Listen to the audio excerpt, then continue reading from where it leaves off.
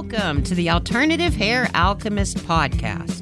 Now, whether you're one of the hundreds of thousands of women experiencing hair loss for any number of reasons, or if you're curious and want to check out what alternative hair is all about, you are in the right place. Hi, I'm Deborah. I am a certified alternative hair specialist, educator, and the co-creator of a one-of-a-kind, shame-free, stigma-free alternative hair boutique called Very Best Little Hair House, and that's where the magic happens. That's where I help women and men like you find the alternative hair that brings their inner beauty out. We take over where genetics or Mother Nature dropped the ball and help you find and wear the alternative hair that makes you feel vibrant. I've made it my business to discover all there is to know about good wigs and toppers, and I love to talk about them. It's not just hair. It's so much more than that. This is about feeling complete, and if alternative hair is the way for you to do that, I got you covered. Yeah, it sucks when you see your scalp shining through your hair, but you know what? There is joy in finding the right alternative hair, trust me. It can be overwhelming at first. I mean, where do you start? Wig, topper? Oh my God, will somebody know? What if my wig falls off? First of all, take a deep breath, I got you covered. This podcast addresses all things alternative hair. It's not always as easy as just finding a wig and putting it on, so I'm going to give you a tell-it-like-it-is viewpoint from what I see firsthand. I've been through it all: stress, hair loss, alopecia, chemo. So I started my own journey about 20 years ago, and at that time I had nobody to talk to or get advice from, so I am here for you. And I can tell you this, even on my best natural hair day, I never looked or felt as confident as I do in my alternative hair. And now, after 5 years of helping people in my shop get over that fear and get out there, I am bringing this to you to inspire, empower, and educate you. It's simple. When you look good, you feel even better. And if alternative hair is part of that confidence, who cares if you grew it or if you bought it? Forget your grandma's wig and prepare to look red carpet gorgeous. Time to end this shame and stigma. Life is too short not to love who you are, and I want you to get excited about the possibilities. So grab your headphones, feel the love I am sending your way, and let's do this.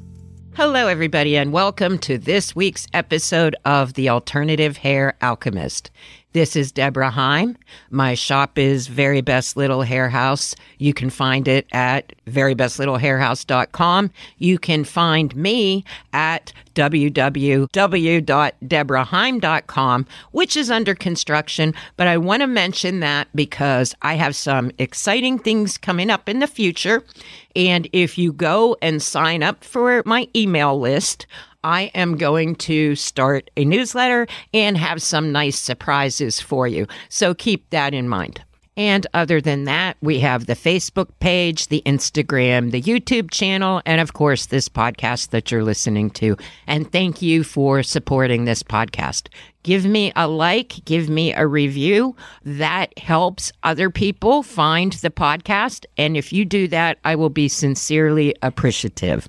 Now, I record these episodes a couple weeks before you hear them, and oddly enough, right now I am recording this at Halloween time, which I mentioned for two reasons.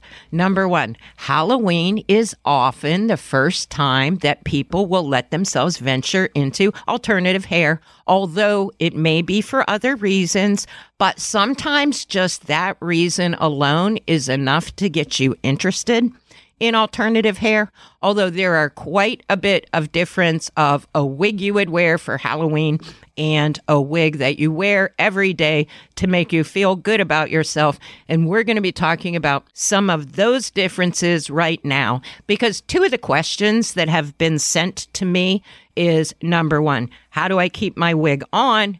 And number two, do wigs cause hair loss? So the answers to those questions are often intertwined, but I'm going to try and fit as much as I can into this 15-minute chunk and see where we go from there. And as always, if you have any questions, email them to me.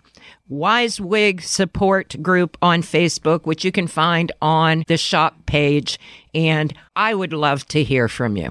So, first question, how do I keep a wig on? Often people come to my shop and they will be afraid that their wig is going to fly off or be easily removed. Like, I hate that type of joke in like the talk shows or stuff where they rip people's wigs off. It's horrible. It's not funny. And I think that kind of thing does a whole detriment to people wanting to wear a wig. So, that's just definitely not cool. So many women and men have hair loss. And by wearing a wig, it is one of the first steps to help you feel whole again. And hair is the biggest frontier of self-expression, and I'd like to help you do that. So when you get a wig that fits, really, if it fits you properly, there's no need for anything extra to keep it on. However, you don't always get the perfect fit. Talked about fit in a previous episode. I have guidelines to measure in the Wise Wig group, but here's the thing. It's not just your measurement alone. It's also the shape of your head. And an interesting story, sometimes, depending on when you were a baby, there were periods of times of life where moms would lay the baby on the back and the mobile would entertain them. It's not a statement about anybody or any way that you take care of your kid. However, how you lay in the crib does have something to do with the way that your skull is molded. And often people will measure a certain way, but if the slope of their head is not exactly as the wig, it will tend to feel like it's riding up in the back. However, by a good fit, you can avoid a lot of that. But let's just talk in general purposes of what you can do to keep your wig on.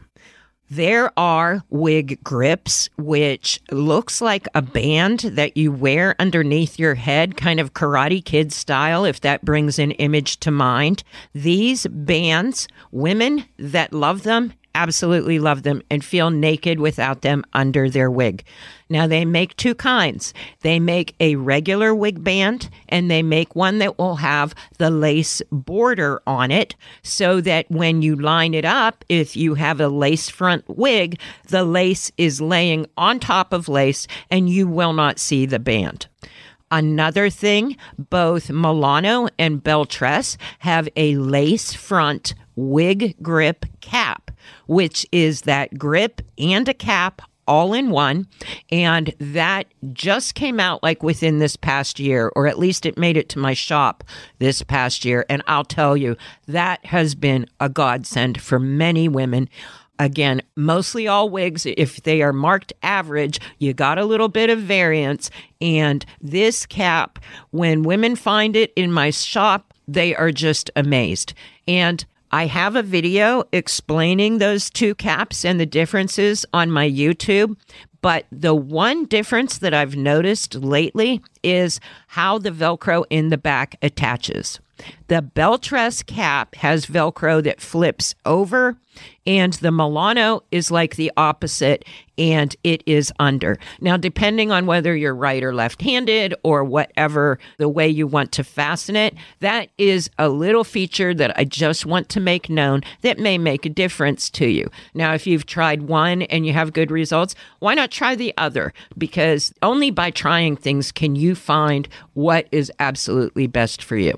Now, another way that you can ensure that your wig stays on, although I've said it before, I have been on the back of a motorcycle, and if the wig fits your head like a glove, it's not going to go anywhere. But one of my favorite extra added assurances is a small piece of wig tape. I have another video demonstrating that on the YouTube channel, and I refer you to those videos because sometimes by seeing somebody do the process, it makes it much more easier to follow. So keep that in mind. But there's all kind of wig tape out there. It is double side. And this is what men with hair pieces use to attach their piece on. And some adhesives are stronger than the others. I have my own personal favorite. I talk about it in the video.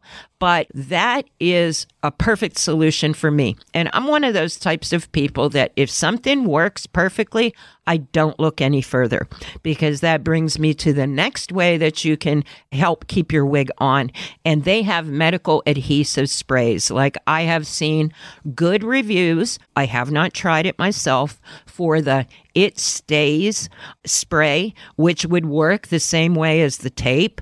So that's an option you might look into. There's so many YouTube videos out there. I'm sure someone has a video about that, but that is an option. Another tried and true option for a lot of ladies of a certain age is bobby pins. Now, that can work as well with a topper. It takes a little bit of learning and practice, but you can line the bobby pin up in a place where either the edge of the cap or the edge of the topper, where it is gripping onto a little of your own hair and it is not seen. But again, you want to be careful with anything that pulls on your existing hair. That is what will cause the hair loss, and that is known as traction alopecia.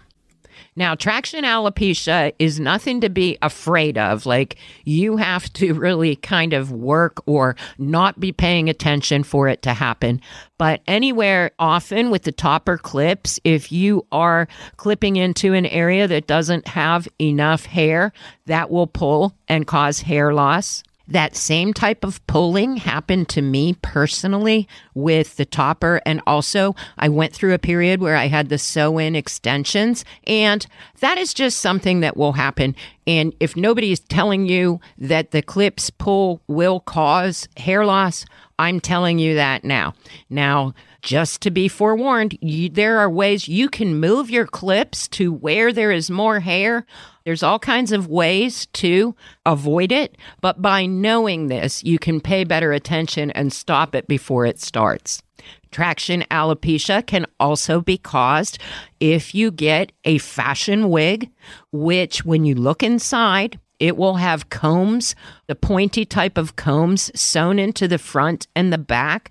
And often when someone comes to my shop and they look at the inside of a medically constructed wig, which we'll talk more about in the future, they're like, well, where are the combs? How do I keep it on? Well, those combs will cause hair loss.